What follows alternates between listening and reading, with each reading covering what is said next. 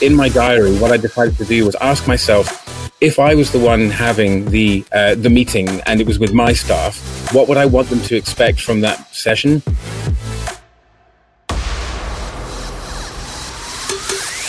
Welcome to Series 2 of the 1 Year No Beer podcast. If you haven't hit subscribe yet, then hit that button so you don't miss another episode.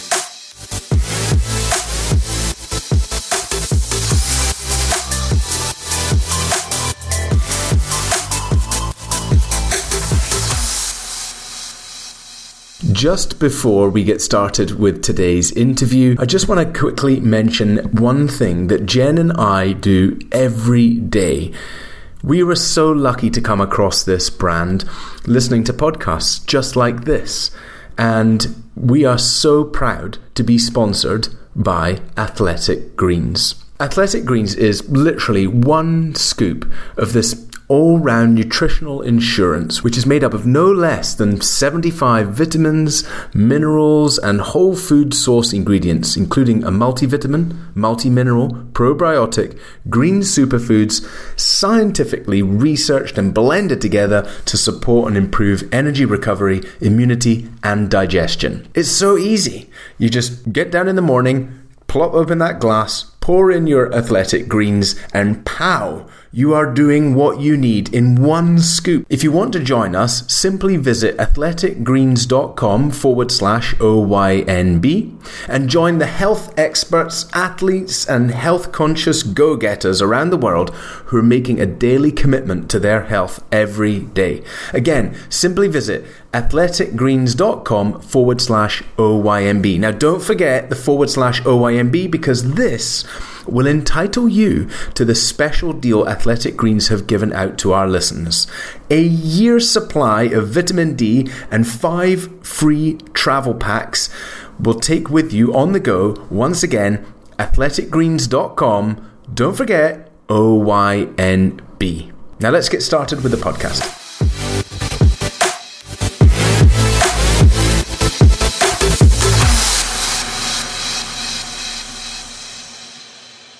In 2019, a young man by the name of Rory Fairbairn spoke to me, and he said, "Stuart, I think you need to check out this coaching thing and have a look and see what's what." Yes.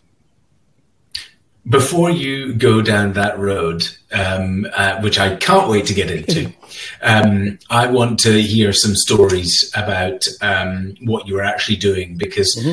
You've missed, there's 8 years of your life there, and this is fascinating stuff. Like, I loved talking to you and hearing about, you'd be posting pictures of snakes that you've had to pick up or tame or going on snake training. You've delivered, in the morning, you've delivered a rhino baby, up to your arm. You've been, herding some leopards and stroking, you get my point. So I want to hear about some of the stories of what the things that you were up to in, over this 8 years, because this is the stuff of dreams. That you were doing. Yeah. Not all that, right? I know you were also elbow deep in toilet problems and plumbing issues and all the rest which go on with running a lodge.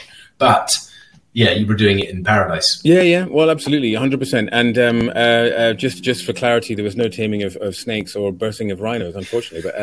But well. So before, that's not the story I was telling everyone.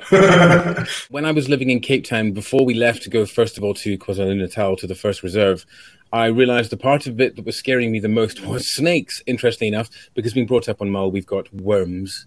There are adders, but you don't see them. Adders, so you'd never really experienced them. So it was a worry, but it was the stage where it was actually like really getting into my mind. And I was hearing all these stories of people lying in their beds and snakes coming and joining them. And I'm like having sleepless nights and petrified. So Stacey, my wonderful, fantastic wife, when we lived in Cape Town, she was a big fan of what's it called? Well, anyway, when those things where you get vouchers to buy, and she was like a member of one of them. So this would often our date nights were often dictated by whatever we could get, which is all sorts of things. We went like to shooting ranges and all sorts of fun things. But this one was a snake handling course, which Stacey and I did with my incredible mother-in-law Joan.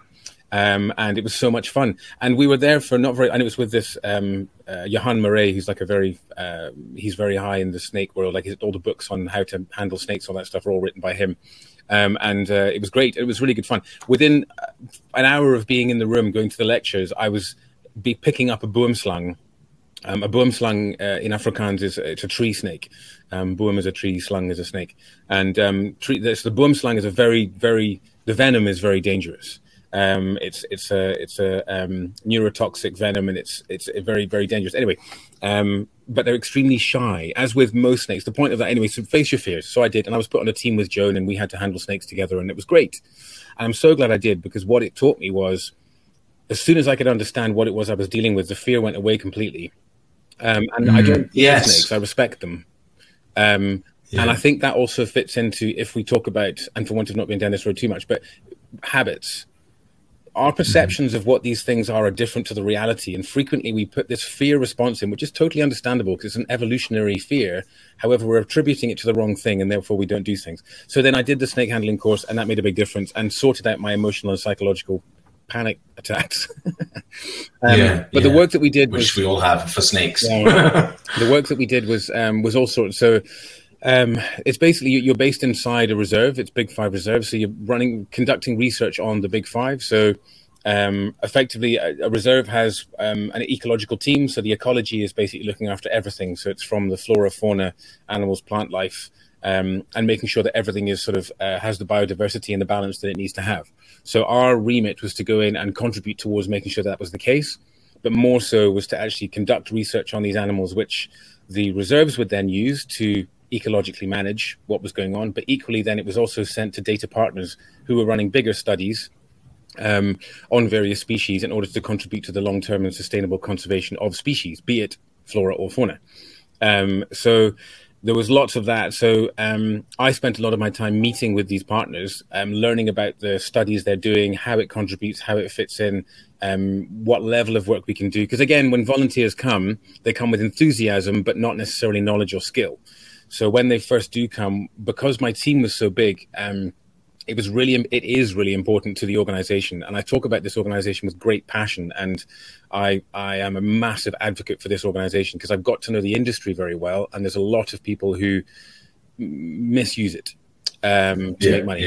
This organization is altruistic and truly is making the impact that it says it is. And I know it because I've done it and I've run it and I helped establish it. So when people come, there's a lot of training on, how to get to the right stage. And we do that in such a way, but there's always team members around to help. So it's not like you take a volunteer and dump them off and say, cool, we'll see you in a week. You're with the team all the time. And there's that support. So we can make sure that because when it comes to scientific data collection, two of the most important things is consistency and quality. And if you don't have those in place, the data is useless and you're wasting your time. So it's really important. We always had as scientists on team, they have to have a minimum of a master's, if not a PhD, a doctorate, to make sure that we have that level. So we could go in and do this incredible work.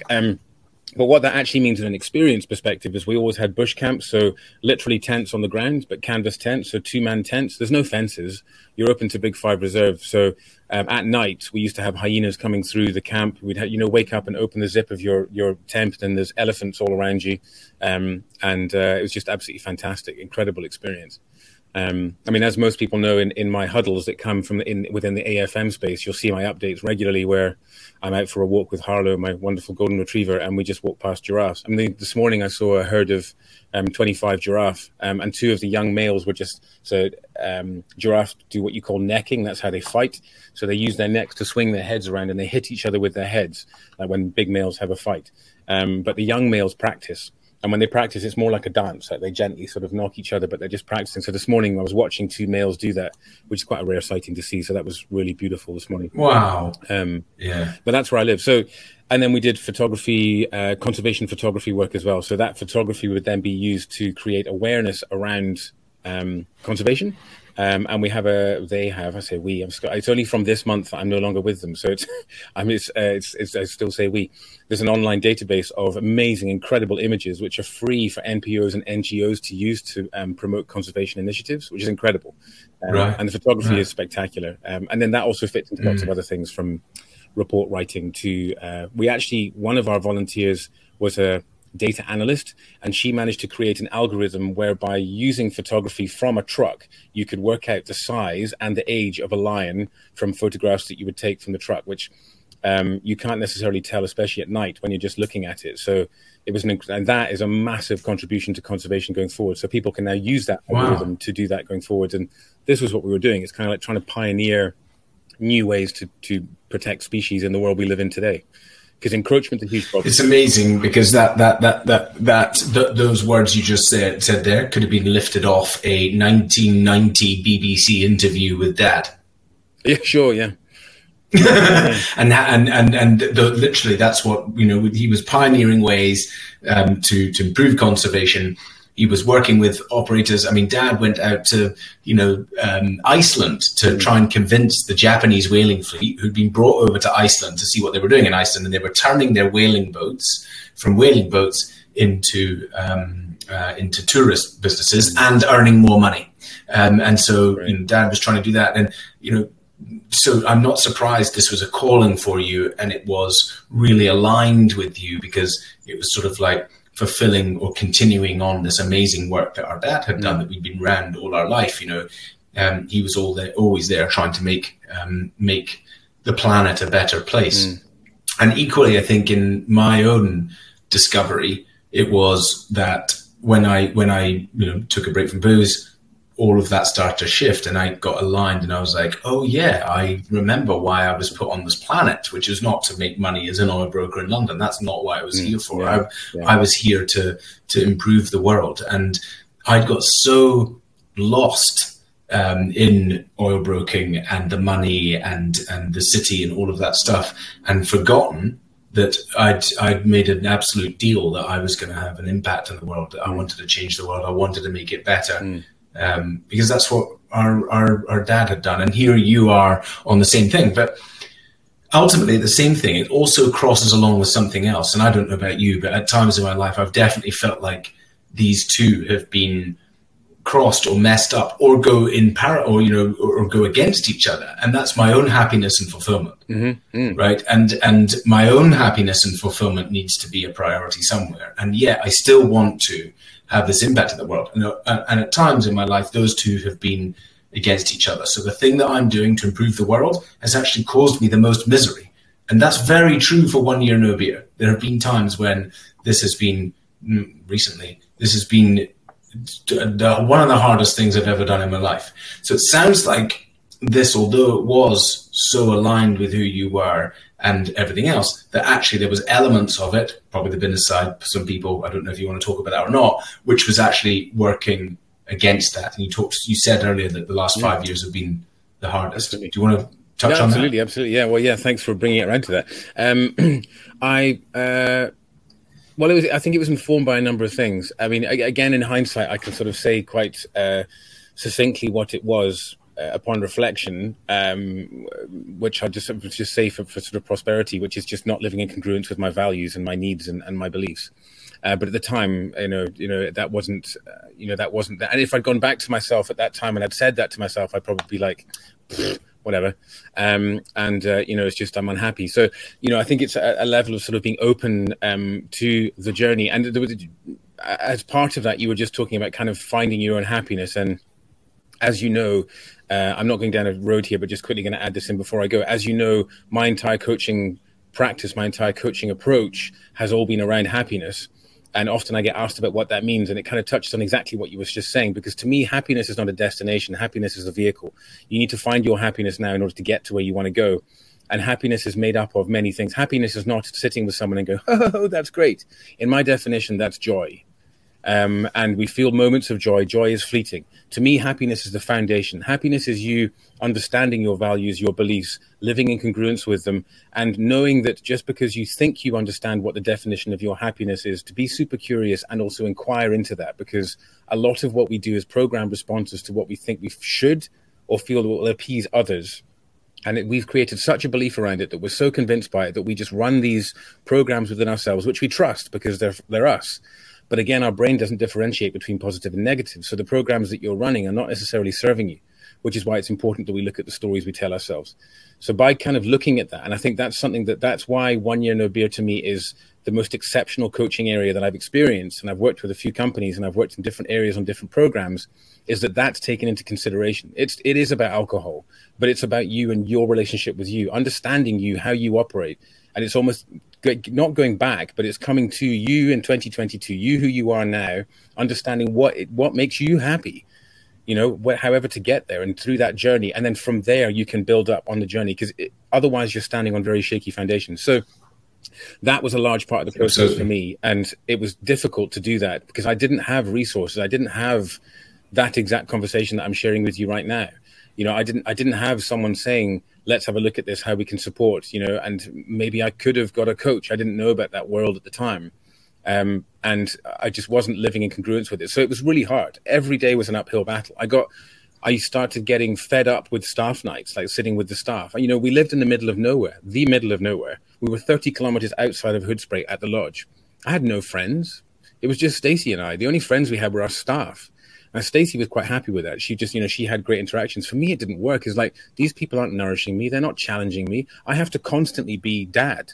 I have to constantly be the leader. I can't ever just let my hair down and just have some fun and go and play a game of darts without thinking, I need to say something deep and leadery and philosophical here to make you inspired. Yes. Yes, or ask about them, or I need to be there for them in this moment because now, exactly, just exhausting. Yeah. So, and that was just one element. I also, one particular director, we didn't see eye to eye, and that was really hard because I had to regularly meet with him. And if you're listening, all respect to you, but you're aware of it. Every single week, I've used this a lot in huddles actually as a comparison, talking about the words that we use, the power of words, is that every single week I had to meet with him, and it used to give me the biggest anxiety attacks. I mean, I never had anxiety attacks. I didn't even realize I had anxiety. It took me getting to the level of having attacks. It took me to the level of going to hospital because the anxiety attacks were scaring me so much that I went in and had EKGs done, I had tests done, I had all these tests on my heart, on everything, because I was so scared of it. And anyway, the doctors told me I was abnormally healthy, was exactly what they told me. And that it's...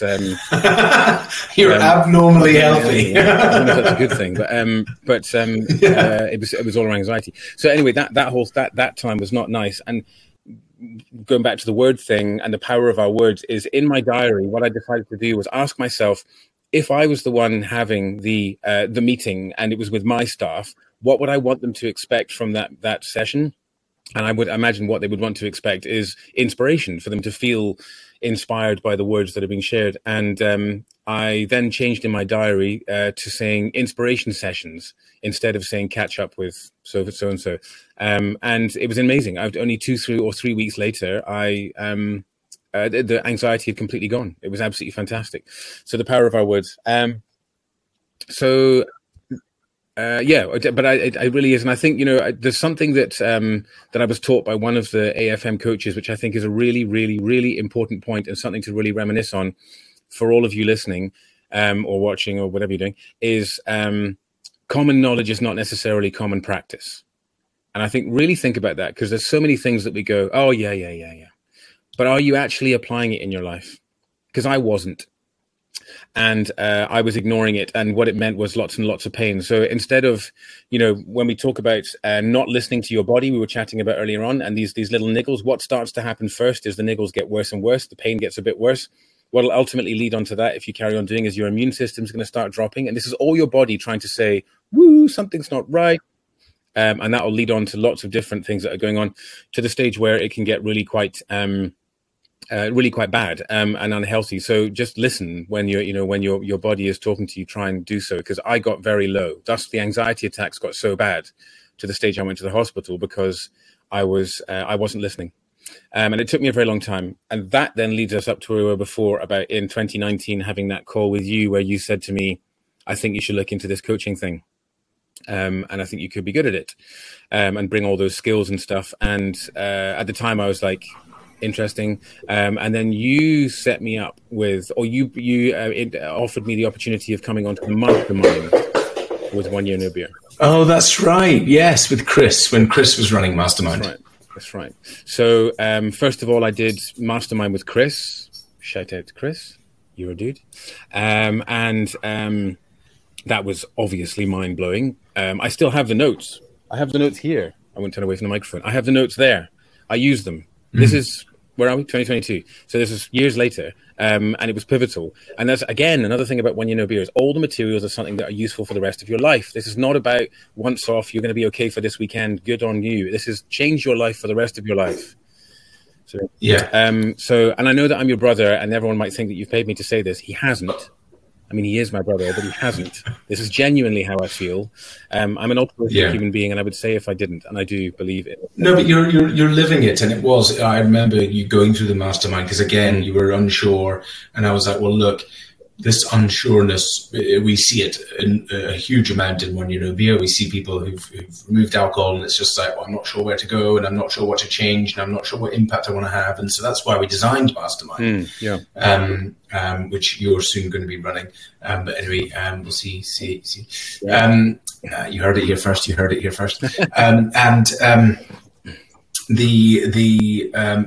So going through this very impactful process of Mastermind helps you then see, well, hang on a minute, there's something in here. And also, Chris was brilliant at doing Mastermind. And he was calling me and going, no, I really think Stu has something here. There's something with Stu. And when you're too close, I love you, so I'm blindfolded by that in two ways. I have these past expectations of who you are, and I also have like a blinded belief of how incredible you are. So I always have to stay one back from that. I'm like, I think Stuart's absolutely amazing. He can do everything on the planet. Well, hang on a minute. I've got a team here, and we've got everything else. So what I need is validation in a way. And this was Chris was just like, this was not about you coming in to do anything at the time. That's not what the thinking was. The thinking was just, let's see if we can help Stu find some focus. And Chris was calling me saying, no, Stu really has something powerful here. He's got a very strong intuition and really, really excited by you and by working with you. And he actually continued to coach you after Mastermind, didn't he? He did. Yeah, which is fantastic. Amazing guy. And I need to ping Chris. Chris, if you're listening to this, which hopefully you are, I'll make sure you do listen to it. Just deepest gratitude for all you've done for One Year No Beer, which you have done so much. And for us, me personally, and for me, for you, it's a big impact in our lives. Yeah, so, it was his birthday the other day. Actually, I fired him a message, which was lovely. And sorry, really, I missed it. Happy birthday, Chris. Really shocking. Well, thanks for messaging me. Sorry, next time I'll remember. Chris, great guy, and Chris really helped me get my stuff together. He taught me some of the most important lessons that I still carry to today. I've made my own versions of them, but they very much root from what Chris showed me actually, or taught me. It's simple things. When we were having the coaching sessions, he was just like, Stuart, he picked up on who I was very quickly, and through conversations, and he's obviously incredibly intuitive, very switched on, all that really important stuff. And he got me completely, profiled me in a beautiful way. And he said, Stuart, you need to focus on one thing for now. It's just one thing for now. And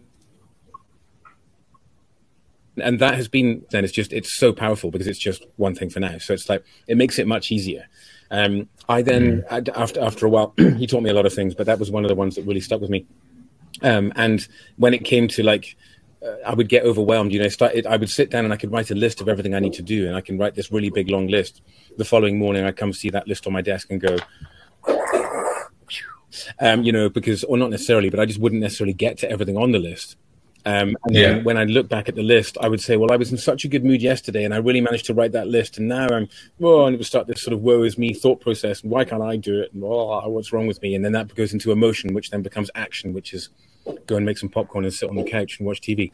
So it's just like that, not self-fulfilling prophecy. It's self-stealing prophecy, whichever.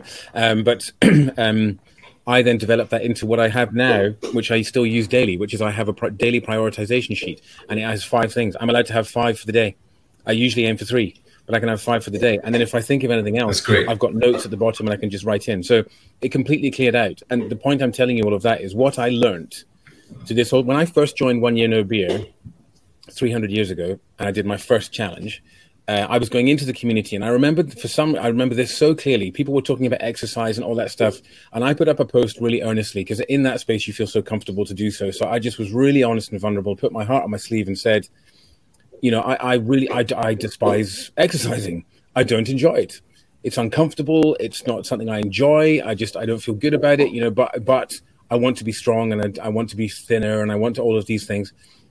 But for me, it's got to be Mr. Miyagi. I need to be doing something else that I'm not thinking about, because if I'm thinking about exercise, it's too hard, and then that's another thing that Chris really taught me, was how to do that. But when I put that post up, I'll never forget, a girl responded saying, a lovely, beautiful post, but she was saying, like, even if you can go out and walk for 20 minutes a day, it's going to make all the difference. And, anyway, and for some reason that really stuck with me.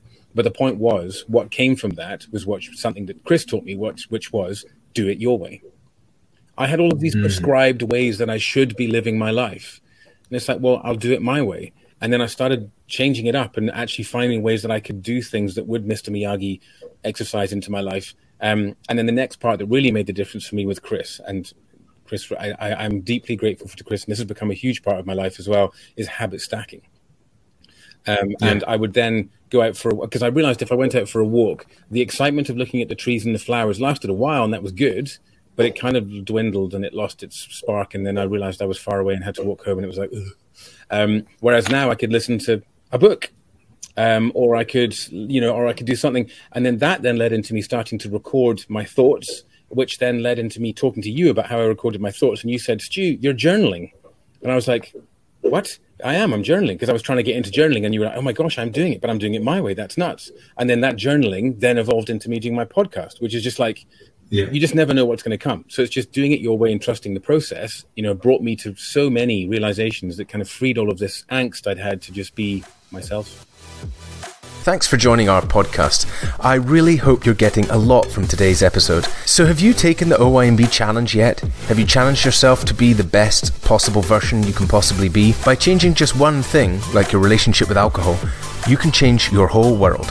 Visit us at oneyearnobeer.com/take the challenge, and let's start the first steps in living your life better.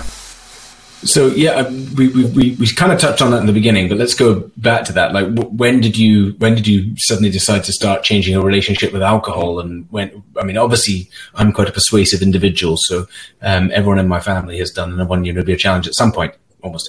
So tell us about your experience there. Yeah, important question. So my brother started an organization called 1 Year No Beer, I think that what was really interesting is, you'll notice that I tell a bit of a story and I come to my point, but there is a point to it. It works. That's how my brain works.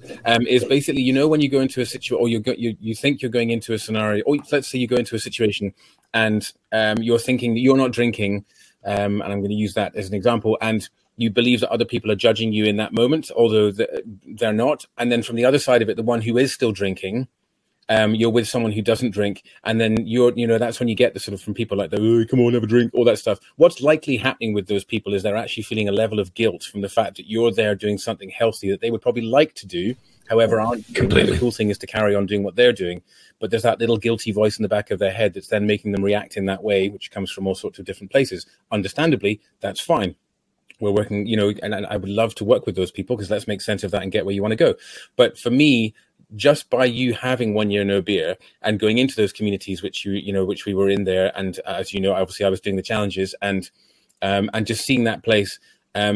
I was similarly listening to Gary's podcast this morning that you recorded with him. He was talking about how it took quite a long time to actually adopt it and make it happen. And similar, I mean, you were running 1 year no beer for a number of years before I actually gave it a blast. But the entire time there was this voice in the back of my head that was always going like, you could give this a go, but maybe there's something here, maybe there's something in this. And the more facts that I learned about actual consumption, because as we were chatting before, it was just like it was normal amount for where I lived and for what I did throughout my life. I never thought about them. But then actually looking at the stats of what's a realistic amount of alcohol, I was massively more than that. It was massively more. But I didn't. I mean, not to the stage where I had friends who were unfortunately, who have alcoholism. So certainly compared to them, nowhere near. But it was a lot. And a lot of that was kind of twinging at me. And in that 4 years, we just talked about 5 years of the last 4 or 5 years where it's been tough, I numbed. I could easily go through 2 bottles of wine in a night. Yeah. And it was numbing. So by going on that journey, and it was actually through that time I did a challenge, and it turned into a 14 months of alcohol free, 28 days to 90, which became 14 months. Amazing. Well done. It was incredible. As we were chatting before this, I had to reteach myself to drink. It was disgusting. And now I reflect on that. It's like, why was I doing that? But it was all about fitting in. It was easier. But was it? It wasn't really. It was just, I thought it was easier. I don't know what the thought process was. And then that led into another couple of years of trying to moderate and stuff like that. But that never really worked. It's just like, and then it led into, I was through lockdown, God bless its cotton socks, easily 2 bottles. I mean, I was in the day, because I work at home, I could go and have a glass of wine in the afternoon. No one's here to watch me. Yeah, I mean, lockdown has a lot to answer for, because so many people started to get a very difficult relationship. And I've been speaking to a lot of people recently who are like, oh, I was fine up until the pandemic came, and now I've got this problem looming over me. So yeah, that was pretty common. Yeah, but as again, I keep referencing Gary's podcast, but as he said in there is, it's not failure and it's an opportunity to learn, and that that's just like drop the mic. That's like boom, and it really is. So I hear that a lot from people as well, clients I'm working with in 1 Year No Beer, who say it's got so much worse from COVID, from the COVID time lockdown, and where I'm at, and I've got a real problem. But similarly to when failure is actually an opportunity, for me, that's an exciting place to be, because you've got lots to learn about yourself. You've got concentrated behavior that we can go into and have a look at of how you can actually use that, change that, and really take it forwards. I think it's when you've got less information, it's much harder. But you've got lots to look at here. So let's get into that. Let's what does that mean? How can we turn this around? And it's understandable. We had to face ourselves in the mirror, metaphorically and literally, through COVID. It's tough. Locked in a flat with your kids. I mean, people that made it through. Yeah. I mean, kudos, man. You get all my respect. I think it was tough. I mean, I had it easy. It was my wife, our 5 cats, and our wonderful dog. I mean, happy days. And yeah, I still was slipping off the edge. So, it's interesting, how we get there. But to the stage now where, alcohol free and, it's absolutely fantastic. There's no grunginess, I mean, we know all of this when we're not drinking, but it's nuts. And it's that over the more time that passes, the more it grows and the more the impact is. And, I'm super excited to work 7 days a week, although my work isn't really work anymore. I feel like I'm working. I can't believe I get paid to do this. It's ridiculous. I can't believe you get paid either, Studio. Let's be honest. No, I'm joking. So yeah, there was this sudden transition, or not a sudden transition, but then this transition once again from doing partly your calling, which is the conservation side of it, and all the incredible African impact that you were having. Interestingly enough, I've joined this thing called Toastmasters. Toastmasters is a brilliant way to improve your speaking, and I'd highly recommend. I wish I'd gone 7 years ago when I first went, and I went once and didn't again. And what they do is they bring up a word, a difficult word, and you've got to try and slot it into your speeches during the evening. It's quite fun.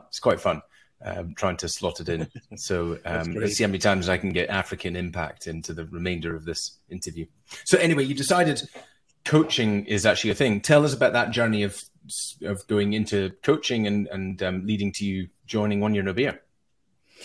Awesome. Yeah, great. So, well, as you quite rightly said, for context on the organization that I have worked for the past 8 years is called African Impact. And if you have kids or you yourself are wanting to do some traveling but you want to do some responsible traveling and give back as per everything I was talking about, check out africanimpact.com.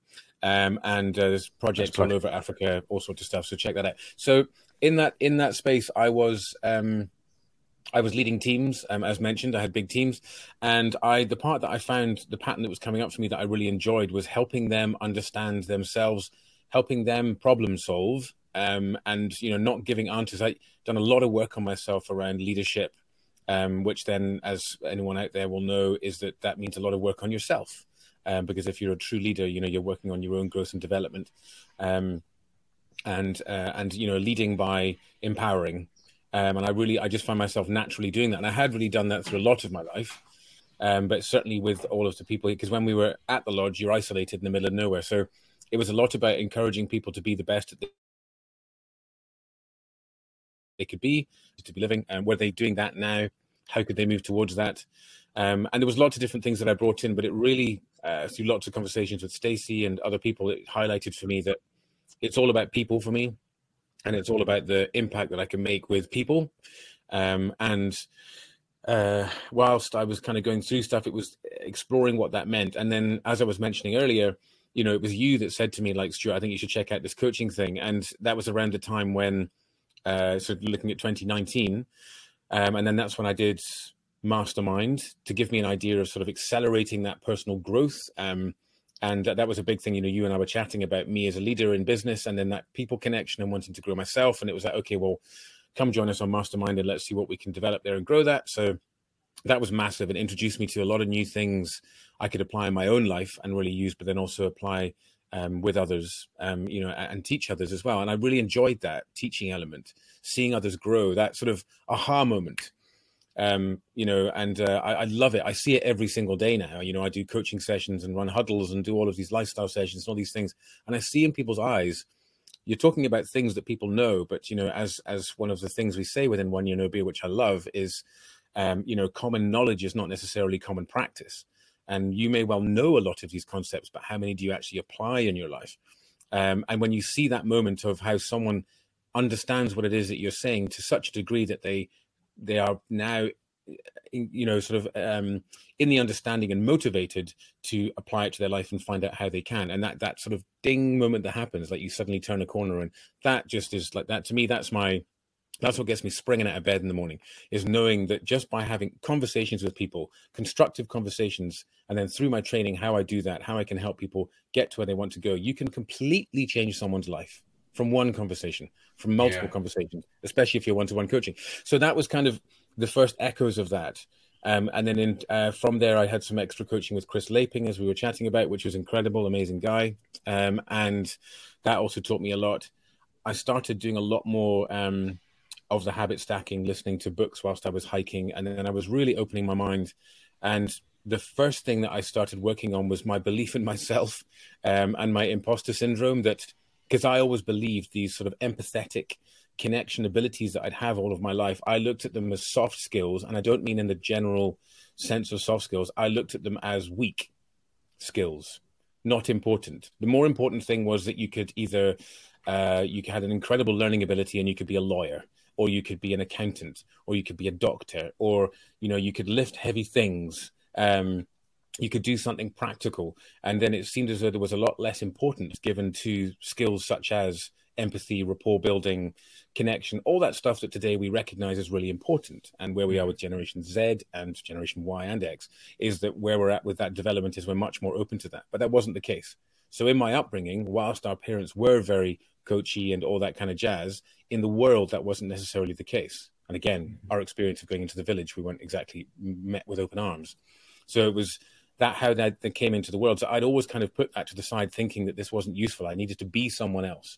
I needed to put my leader hat on. As again, I was chatting before about joining to start with. I was like sort of being the boss man, and I was stopping being myself. But that's where I think there was this big butting of heads within myself of being unhappy for those 5-6 years because I wasn't listening or living in congruence with my natural skills, my values, my needs, my talents, what I could bring to the world. And then it was that kind of journey that I started in 2019 that led to me actually starting to look at establishing my coaching practice. And as I kind of looked in that world, or just playing with the idea of it, because that we were coming close to lockdown. And when lockdown happened, for African Impact, my current the business I was working with, they shut down. They had to because they rely on tourism. Tourism wasn't happening. So everything shut down. So in that time, I had time. I was still working for them, and we were still doing a lot of admins and support stuff. We were part of the leadership team, so we kept that going. But there was time, so I explored it. So then, chatting with you, we talked about how that could work, and then the mastermind. And I actually brought some clients in locally, face to face, here in Hoedspruit, where I live. And it was 3 young people, amazing, dynamic people who wanted to start a restaurant. And I was just sort of coaching them. Now, at the time, I didn't have much training. So I was just kind of like making it up as I went along, because coaching isn't regulated. So you don't necessarily have to train to be a coach, which is scary. I see now that I've studied, because, you're dealing with people's lives, like to the level of what I understand it now is that's really petrifying.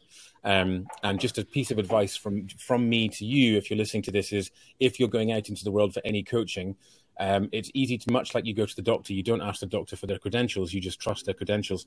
I would just maybe check with your coach that they have got some level of training, because this is your life. It's super important. And I'm not going against people who've not had it. I think that's all powerful, and there's lots of great stuff that can be derived there, but I would just explore that, because this, for me personally, from the training that I had, it was totally different to what I thought it was. I thought I was coaching. I wasn't. I was much more mentoring and kind of supporting and stuff. And that's not what coaching is. Coaching is much more about you finding the answers and really exploring that, and with that supportive element as well. So it's a lovely combination there. That then led, okay, so I was doing that for a while. And then I had this, so leading from that part is I had this ethical dilemma, which I was kind of chatting to these people, but I didn't really know what I was doing. And that's when, again, you got in touch with me. Lots of kudos to you, Mr. Fairbairns. And I'm not looking at myself in the mirror. I mean, you, Rory.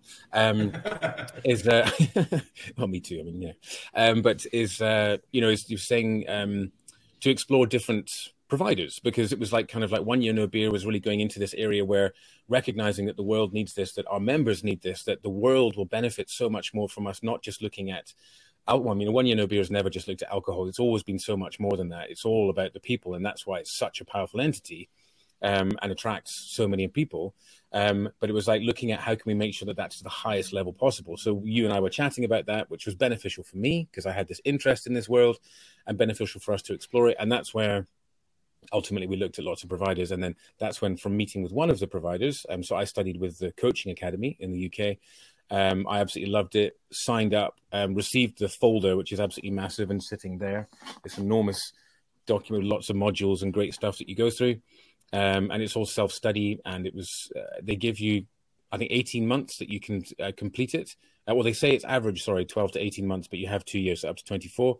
And then you can always extend after that, but you have to do refreshers. So it's lovely this time. So you can fit it in around your life if you want to do it, which I recommend. Honestly, after doing this training, every single human being should do this training.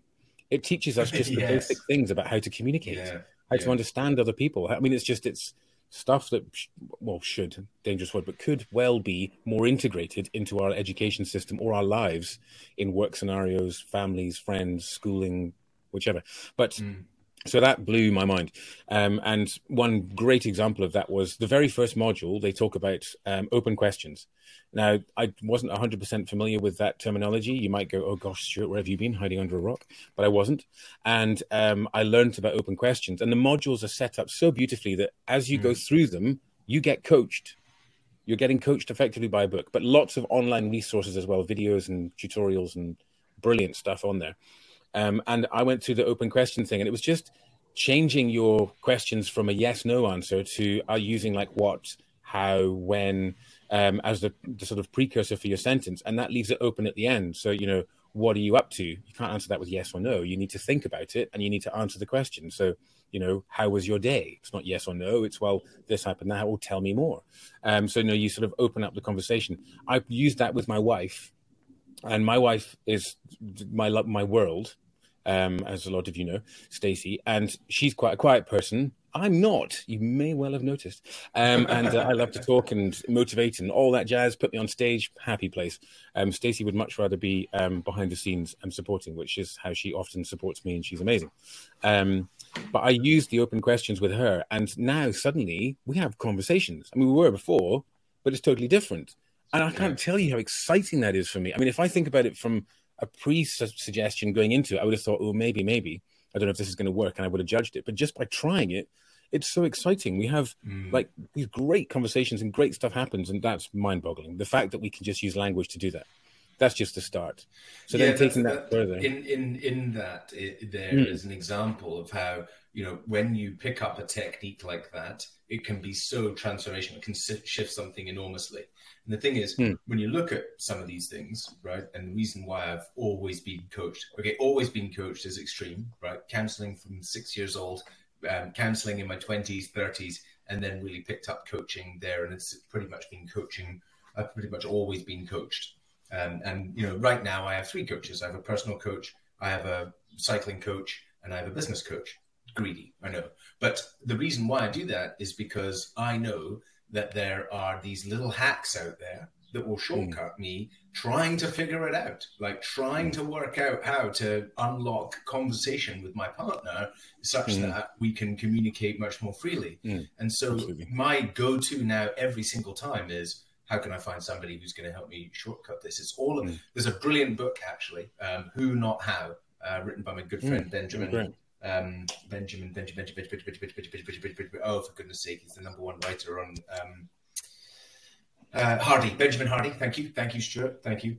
Benjamin Hardy, Who Not How, and he talks about along with Dan Sutherland.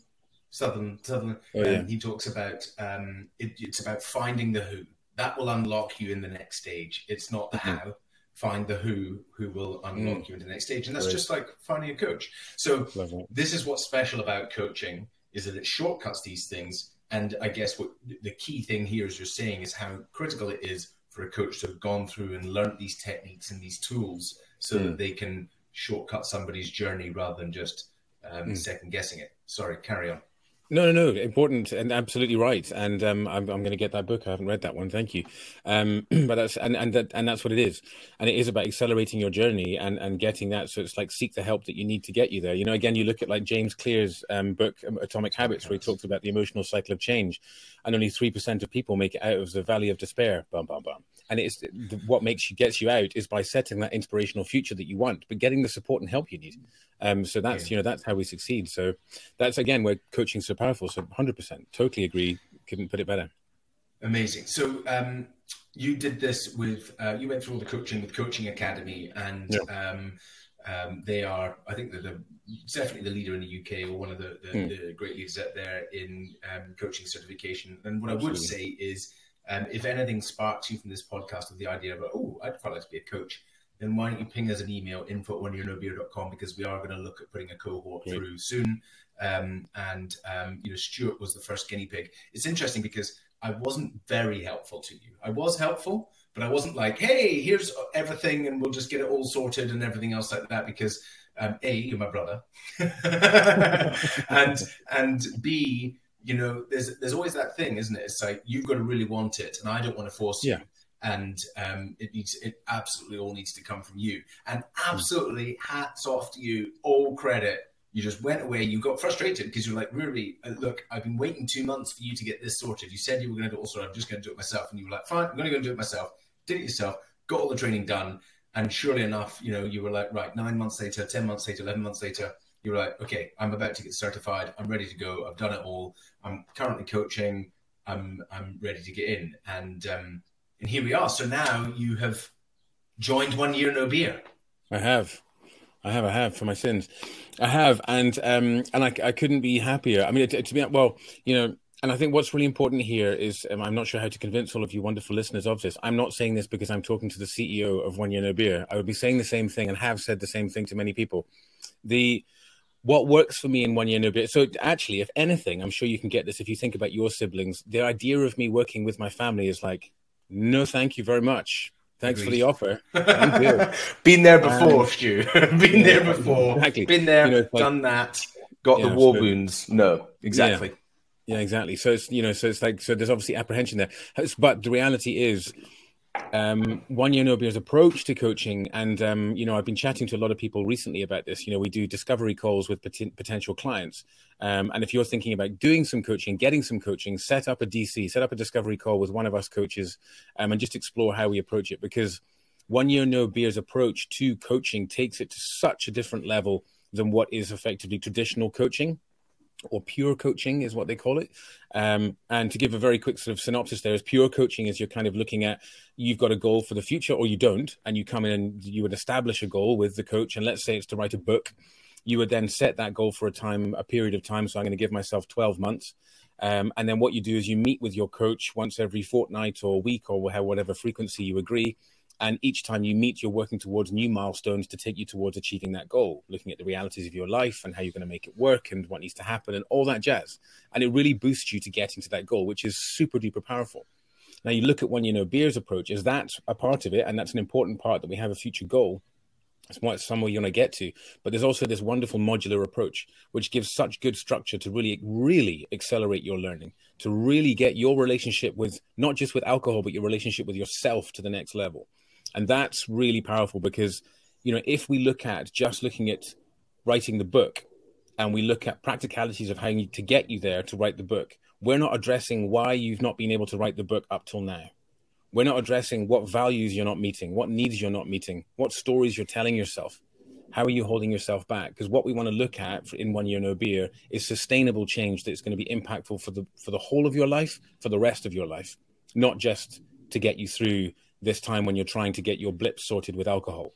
And that's why I became a coach. I want to empower people to change the whole of their lives for the rest of their lives, not for this weekend. Yeah, and that's what 1 Year No Beer embodies. So that's super exciting. So to be part of this team is an honor. You know, every single huddle I do every day, every lifestyle with these people who had got their hands up saying, I'm here to do this, is just like, hey, man, let's do this. Yeah. It's brilliant. It is lovely. Yeah. It's lovely to have people who are all in, and it is a great environment. And I think it's great to affect change. And in a way, it's great for it to feel like it's easy to be able to make that change in somebody else's life. Like, and just to put, to be able to see those common blocks, start to work on that foundation stuff. But I guess this is the key part, is so often it's the real basics that are missing, isn't it? And so it's like, well, hang on a minute, you're actually trying to do these expert level things here, and you're trying to do 1 or 2 or 3 of them, when really we just need to get this foundation sorted right here first, and you'll easily be able to do those expert things. But when you're trying to do the expert things up here, and it's all a cesspit down at the bottom here, and you haven't got any settlement, you're not going to achieve it, and you're stuck in that reach. I can't get anything done. I'm stuck, etc. So, well, I mean, obviously, I'm really, really, really excited to have you on board as a coach. And I think the testament and excitement for you on coach is you've only been in for a month, and there are already lots of messages, and there are people saying lovely things about you in AFM. And I haven't heard a single complaint yet, but maybe I should put one in. Thanks. I'm being really humble. No, it's exactly. Picked his nose and ate it during a call. But anyway, so I'm excited to have you on, and I think the all of the story, everything that we've talked about in this podcast, was just so key to showing that journey of how you've come across here. And the idea of, okay, so you didn't have the coaching tools and the techniques, and I think those are really critical. And that's why, the minimum requirement for somebody becoming an OMB coach is that they have a diploma, life coaching diploma or similar, and that they have a minimum number of hours under their belt and all of these things. So the bar is very high for coaching at 1 Year No Beer, whereas at other places who do similar sort of thing, the bar is not so high.